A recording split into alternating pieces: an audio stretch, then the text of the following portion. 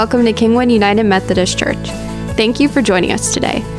Wherever you're listening from and whatever service you're listening to, we strongly believe because of our Lord and Savior, Jesus Christ, there is always more to life.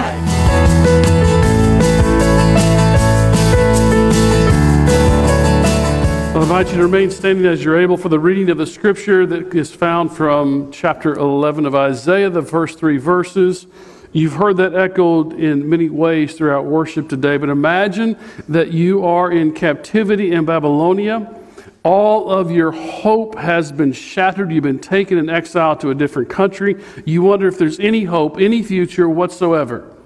This is a word from Isaiah that is about hope to God's people, a hope of restoration.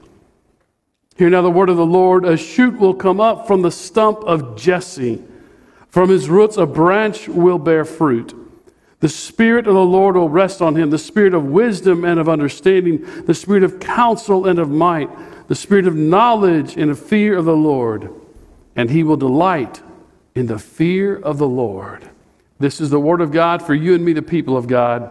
Thanks be to God. You may be seated, and as you are, let us pray together. Eternal God, show us your word and your covenant in your word, and your grace in your covenant, and your goodness in your grace, and your love in your goodness, and yourself in your love. And may your Holy Spirit stand between me and your people so that the words of my mouth and the meditation of our hearts together will be shaped, formed, and molded into the good news of the gospel of Christ, in whose name we have gathered, in whose name we pray, and in whose name we will depart and seek to serve you faithfully. And all of God's people did say, Amen. Friends, we once again embark on the Advent journey. So many things that look familiar to you as beautiful decorations adorn the church, poinsettias and greenery, and our hearts are set towards the trajectory of what is to become, along with the Christmas tree in the birth of the Christ. In this time and season, oftentimes I'll tell people in the midst of the busyness, I will see you in Bethlehem. And some people look rather perplexed and they say, I'm not going anywhere. So no, we're all going to Bethlehem. The story is going to take us to Bethlehem. The story does every year. And the story is the exact same story every single year. And we tell the story again and again because the story has remained the same, revealing God's love and God's heart to us, but so much has changed in our own lives, in our own particular stories. And so we tell the story because Advent, we believe, isn't just a season that leads us to Bethlehem, but is a particular moment in each individual's heart, when there is an awakening to the presence that God has chosen to enter into this journey, seeks a relationship with each one of us. And how do we know that that is hope that bears out over time? It's written in the pages of Scripture to the exiles that were in Babylonia. Isaiah, throughout chapter 11, speaks words of restoration, not only restoring God's people from external conflicts, but about midway through, you will find that there is restoration and peace within the divided Jewish kingdom itself. That the streets of Jerusalem will teem with joy and peace, that there'll be no more fighting on God's holy mountain, which is Mount Zion. In other words, when God's peace comes, when God's peace reigns, it just doesn't reconcile us to each other. It reconciles the whole world to God. That's the hope cradled in Mary's arms. And when we see that Isaiah reduces the entire Davidic dynasty, in other words, the dynasty of King David, to a mere stump, it is reflective of what the people must have felt. Where can hope be found when we have been carted off? And as the psalmist says, how do we sing the songs of Yahweh in a foreign land? This reference to Jesse is almost like a narrative reminder that God, of course, is not going to build his kingdom on Jesse, but on David, the son of Jesse, and the Messiah will come. I don't know about you, but have you ever tried to get rid of some bushes in your yard. When you leave today, I'm going to give you the perfect example. If you look at the Society of St. Stephen's and you look on the Woodland Hill side, you're going to see a row of trees that simply will not go away. They're not really trees, they're sort of bushes, right? And you cut them down, and you think we've got it taken care of, and what happens? Up springs another root, up springs another root. That is going to be our root of Jesse for Kingwood Methodist Church. The reminder of the season of Advent of God's resiliency. But it's also something in which we individually participate. And that whole chapter 11 is about when this Messiah comes, the whole world is going to be totally immersed in what God is going to be doing, like the waters cover the sea. And then it culminates with the verses that we know, right? And a little child will lead them.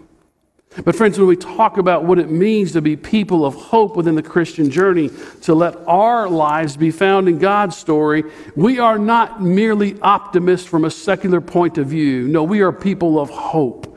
The late Henry Nouwen says it this way: optimism and hope are radically different attitudes.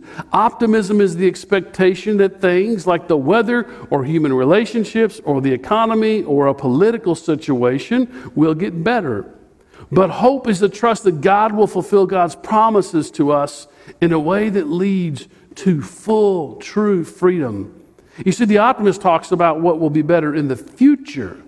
But the person of hope, grounded in Christ, lives in the moment with the knowledge and trust that all of life is in God's good hands. There is hope that only can be found when we place our lives in those wounded hands that will be born into Mary's arms. And to truly live with this Christian hope, it's so much more than simply being cheerful. Christian hope is the ability to face darkness and the evils of this world head on without flinching. It is to stand confidently in solidarity with those who are suffering. It is to wade waist deep into the mire and the muck of the brokenness of this world and sing rejoicingly, God is with us. How can we be helpful? It is to embrace the truth that transcends all the cultural trends found in TikTok and social media, because we know that the one for whom we wait is our hope. And it is a hope that transcends these temporary hallmark kind of moments of optimism. After all, the best our culture can give to us is, don't worry, be happy. But what God can give us is cradled in Mary's arms, is the one who will shatter death. The one who, when he comes, the lion will lay down with the lamb. The one that when he comes will be so confident, he will change the world so greatly that you will let your child play at the opening to where the asp comes out. Which one of us would take a child, well, I don't know, some 2-year-olds maybe, and put them in the very opening of where the den of the snake is? Nobody would. Because we know the vulnerability of the child. And yet when God's reign comes, when you and I make ourselves available to what God's going to do, it's going to so incredibly transform the world that the lion will lay down with the lamb. Friends, this is the God of hope. This is the God we fold our story into. But the problem so often is we write the story of our lives and then we sort of try to fit God into that story. And oftentimes we pray for God to change. I can't tell you how often as a pastor, someone will leave and I will have preached my heart out and they'll say, boy, I hope someone heard what you had to say today. I need to hear what I have to say today. I need to be reminded of the hope. Friends, in this past year, in this challenging time, I will be honest with you, when John Wesley said, I preach until I have faith and I preach because I have of it, I've lived in the former half of that in the last 5 months. I wake up some Sunday mornings just trying to convince myself we're going to make it. And when I get here and I see you, and I see what this church says, I have absolutely no doubt we're going to make it. When I see angels just being taken off the tree, I'm reminded we are a people who are loved by a God whose these temporary, momentary challenges in no way can compare. Or as it said, don't tell God how big your challenges are. Tell your challenges how big your God is. This is the hope of Christmas. This is the story we find ourselves in. And this is a place that I want to directly challenge you not to make this another ordinary Advent. Here's how we want to do that. First, we want to be people of hope, and we're going to strongly encourage you. One, if you want for family, you can share this, one per person. If you've got $5, leave them. If you don't have any money, take one. We'd like to see this devotional book that begins on December the 1st in the hands of every family. Not some families, every family. That together on a daily basis on the journey to Bethlehem, and I'll see you in Bethlehem, that we spend time in the scriptural witness of God's unfolding love in Christ. Jesus just isn't an option for the world. He is the way, the truth, and the life. And we learn in the scriptures, especially in the words of the Old Testament, a people who were so expectant, looking for hope, that sometimes when they tried to define what that would look like, they missed who God was. We pray for a change. But are we willing to make the changes personally that embody a different life? Mandy Smith writes in a blog on leadership that I follow, and she said in a blog post on November the 17th this year, "For years we prayed for change, but this is too much at once. It feels like God has thrown us into the deep end, but by God's grace, the opportunity to swim in chaotic waters can become our invitation to learn the very skill we need in this moment." I love that imagery, right? That we think, oh my gosh, this is so big, I can't get this done. Congratulations, church. Step one in yielding your life fully to Christ. It's not up to you and your ability. It's up to your availability to God. And when we see the size of the challenge, it reminds us we're involved in something that we're not going to make it if God isn't with us. And if we don't give our lives to God, we're not going to make it. But God is with us. And if you think it feels overwhelming, if you think you can't reach to the depths of that change, listen to what she says, the desperation of the current disruption, and she's speaking about how has the church lost its voice and message in the culture in the world. This desperation of the current disruption holds the potential to teach us the very posture that the world needs most to see from us. An actual dependence on the power of a transcendent God.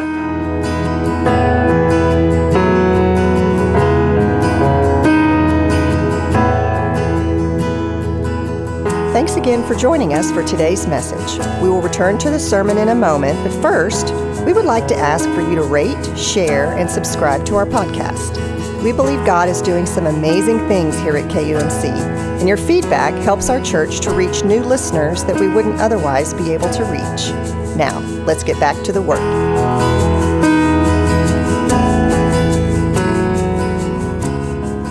I love that imagery. That in the midst and the face of the challenge, we've got to put our trust in God. And I know for a fact, God is faithful.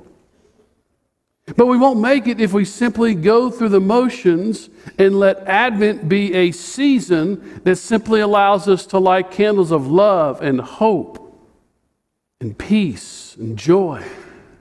But we will make it if the light that moves from the light of Christ, that burns on the Advent candle, burns within our hearts and inspires us to look into the mirror daily to say, what is it in my life that needs a greater and fuller surrender to Christ?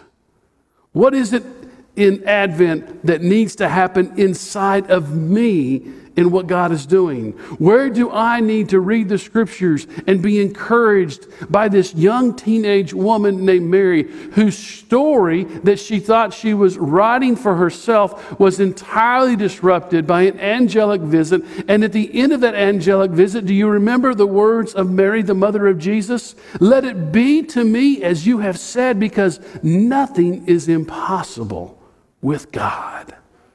That's the hero of the faith that leads us to Bethlehem. Or Joseph, who learns to stay connected who wanted to write the story of disrupting the relationship, but because God's grace in angelic visits convinced him, and my mother, by the way, loves to say, notice in the scripture that Mary needed one angelic visit, and she said, let it be to me as the Lord has said. But as a typical male, Joseph needed 4 different visits from angels. He couldn't handle the whole message. So first it was take Mary, then it was go to Bethlehem, then it was go to Egypt, and then it was come back. So, you know, when my mother really reads the scriptures, it disrupts my life. And when we really read the scriptures, God will disrupt your patterns of familiarity and the mundane aspects. And when you read those scriptures and you see the heart of God unfolding, you will develop an Advent faith. Another word for Advent could be expectancy, because we're in the season of expecting Christ. One of the great sort of challenges in the life of the church is that we are supposed to be in a season of expecting the birth of Christ, and yet every song we sing in the church, we're already there. It's almost impossible. And if I were to give you a quiz and say, open the hymnal in front of you and point out to me the 2 Advent hymns that are found there. This is one of the things that Matt and I in the choir department often laugh about, that there's only really 2 Advent hymns, but you've got 4 Sundays of Advent. What are you supposed to do? You tell the story. Advent is about you and I letting our lives be found by God's story, fully surrendering our lives, recognizing that, yes, we bring our life to a pew to sit and worship, to hear prayer concerns, to worship God, to be challenged and encouraged. But that is not the relationship. The relationship is about your response to the one who will be cradled in Mary's arms. The relationship is about you having the courage that when you don't understand things, to say like Mary said, let it be to me, Lord, as you have said. The relationship with Christ is about what you find in reading the story of Joseph, who had in his mind how everything's supposed to work out. Are you kind of like that sometimes? You've got the script written out, you've got the agenda, and something disrupts it. Do you let God take that story and transform your life? So this 11th chapter of Isaiah, I commit it to your reading this afternoon, just to pause. Just to let it capture your imagination of the word of hope. That a stump is the imagery. And from what appears to be the barren stump, a shoot, a root grows out from Jesse. Everybody would have known that that was a pointing towards David. And when we come to those moments, that Advent faith that we have, it gives us the ability to pray blessings upon the world when all you want to do is react with a curse. An Advent faith that enables you to say, God is good when you actually feel like giving up. An Advent faith that lets you rest when you want to look and feel productive and efficient. Let me say that again. An Advent faith that lets you rest when you want to look efficient and busy to the world and productive. Can you live into those words, be present with God and hear that still small voice? An Advent faith that moves you away from your internal instincts of God, get me out of here, I just need to survive, I've had enough, to say, God, what are you teaching me here? Why do you want to pour me out into this moment? An Advent faith that lets you proclaim that God can provide healing when all you see is brokenness. An Advent faith that helps you look to the future of what God is bringing. On December the 11th, we'll gather right after the late service. We're already working together and saying, where's God leading us in the next 50 years? This is not accidental, friends. We didn't accidentally say, well, when does it work in the calendar? Sandwiched in the middle of Advent, we want you to begin to capture what we hear God leading us to as a congregation in the coming year. What better time to say, this is where we see God leading. This is what we see God doing in our hearts, in our lives together, than before we ever get to Bethlehem. And some of the things that we will hope and dream will only be possible as we bring to God our hopes and dreams. It's an Advent faith that helps us pay attention to the still small voice rather than the noise of the world. It's an Advent faith that helps us say, God, let it be to me in my story just as you say. I want to close with a quote in a moment from Timothy Keller. Timothy Keller is one of my favorite authors and writers. He's a Presbyterian pastor. He's actually written a new book. He's been diagnosed with cancer. It looks like it's going to be terminal, and he's writing a book on the resurrection, and he's getting real. Whenever I read Keller, I'm reminded of my own father's journey when he received his cancer diagnosis, and he didn't know how to share it with the congregation where he was a retired pastor doing pastoral care. For all his life, he had been in the process of serving and pouring out and giving to others. Now he was going to be in a season of receiving. We were in the Holy Land. There's so many things to share with you about that amazing trip in 2010. But one of the things that we arrived at understanding is all of his life in ministry, he had taught people how to live for Christ. And when he shared that he had a terminal diagnosis and would be gone within 9 months to a year, and it was just about 9 months and a day, what he realized is now it's time in my final season of my journey to teach people how to die in Christ. And it transformed what was only sadness, and we still had deep sadness, but it wove a thread of redemptive joy in the midst of a difficult journey that only God could provide. Friends, there are things that in the midst of how we face our fears and struggles that Timothy Keller says that we need to hear. He's writing about how we tend to have all of our ideas and plans in place, and then something happens and it disrupts our life, and fear grasps a hold of us. And we have to learn how to let God write our stories. This is what he says. It strikes me that at the center of the growing fear is the collapse of a story we once believed about ourselves. Leave that up there for a moment. It strikes me that the center of that growing fear is the collapse of a story we once believed about ourselves. Keller talks about the difference, especially in the Advent season, of trying to write the own script of our lives or giving our lives to God and letting our lives be folded into God's story, allowing God to write the narrative. And then we begin to listen, not what we think we believe about ourselves, but what the Scriptures proclaim about who we are. Friends, in this Advent season, make sure you go by and get a book and get committed. Make sure you spend time in daily devotional asking God, where does God's Spirit need to grow you? Where do you need to stop trying to write the story of your life? Give the pen to God and let God write the seasons and stories of what it's going to mean for you to be faithful. Where do you need to live into that Advent kind of faith? Let's pray together. God, forgive us for all the ways that we use our energy, our creativity, our ingenuity, to create elaborate excuses about how we're too busy to let our lives be fully consumed by your amazing grace. God, where we have been held in past behaviors or places of reluctance because of hurt, would you heal us? Where we think we need more information or equipping, would you give us courage to trust?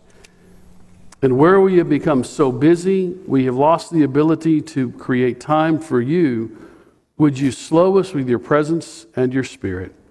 For this we pray in the name of the Father, the Son, and the Holy Spirit. And all of God's people said, Amen. Amen. In a moment, we'll stand together for our closing hymn of faith. We want to extend to you the opportunity to become a member of Kingwood Methodist Church. You can do that by talking to Clint or me. We would love to spend time, help you know where to get connected. Reminder to you, as you leave, that Connect form is on the table outside. Take a look at it, pray about it, let us know where we can get you connected. Help us if you would, if you haven't filled out that card that talks about the way you would participate with us, supporting the work of the church. Please do that. Please turn it in the basket outside or to the office as well. But most importantly, know this. No one's life was changed because you came to church, but everything outside the doors, which both open to welcome you and open to send you, everything outside those doors can change if you will give your life to Christ.